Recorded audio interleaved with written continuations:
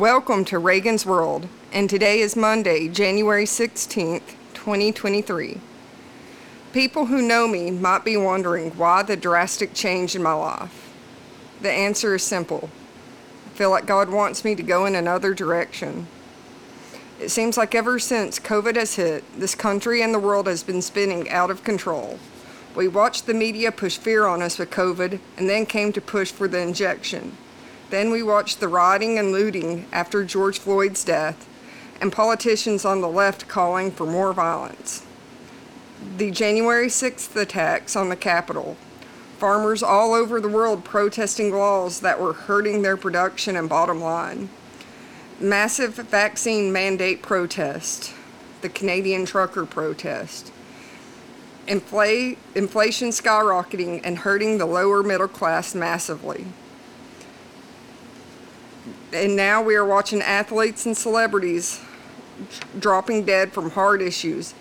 And more often than not, government officials don't want to address the elephant in the room because they've granted Big Pharma immunity from liability against issues from the mRNA vaccine. And now we have war between Russia and Ukraine and possible war between China and Taiwan. In 4 short years, we've watched our country flip upside down with little to no leadership. Most people I speak to feel that both the media and our respective governments are lying to us, and that freedoms and rights are eroding away before our eyes. Benjamin Franklin once said, "They who give up essential liberty to obtain a little temporary safety deserve neither liberty or safety." I think most of the people listening will agree that we've lived that quote the last 4 years. Training horses has meant that more often than not, I'm alone. So I was constantly in prayer to God to make everything stop, wanting leadership and guidance for our country, a country that I love so that people could quit living in fear, hate, and division. Last July, as I sat there and prayed to God, He really laid it on my heart and soul that I needed to be the change that I wanted to see. I started thinking about our founding fathers and how brave they were, how by signing the Declaration of Independence, they knew they were signing their death warrants, but they believed in a bigger and better cause. It must have felt like a Mission Impossible movie with every step they took. They were fighting the world superpower at the time, and yet they won. It hit me that if I wasn't going to be brave enough to stand up and try to make the country into the country I want for my family and friends, then I need to shut up. And those of you who know me know that's not something I do.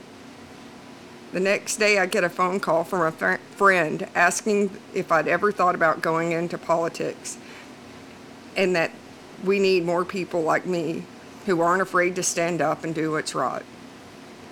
After discussing everything, for whatever reason, I decided that the U.S. Senate would be best for me. And I've decided to run here in Georgia for 2026. So here I am, starting this podcast.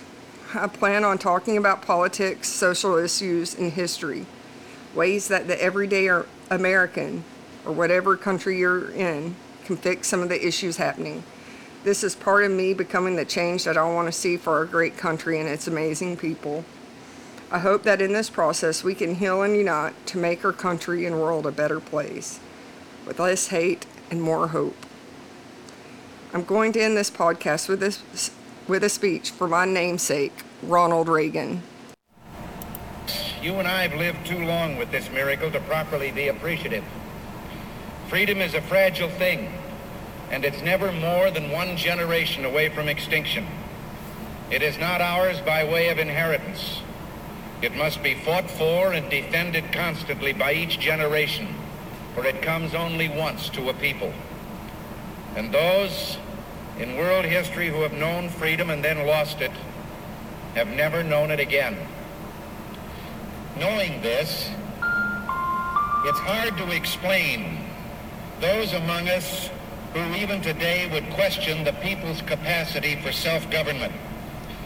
I've often wondered if they will answer, those who subscribe to that philosophy, If no one among us is capable of governing himself, then who among us has the capacity to govern someone else?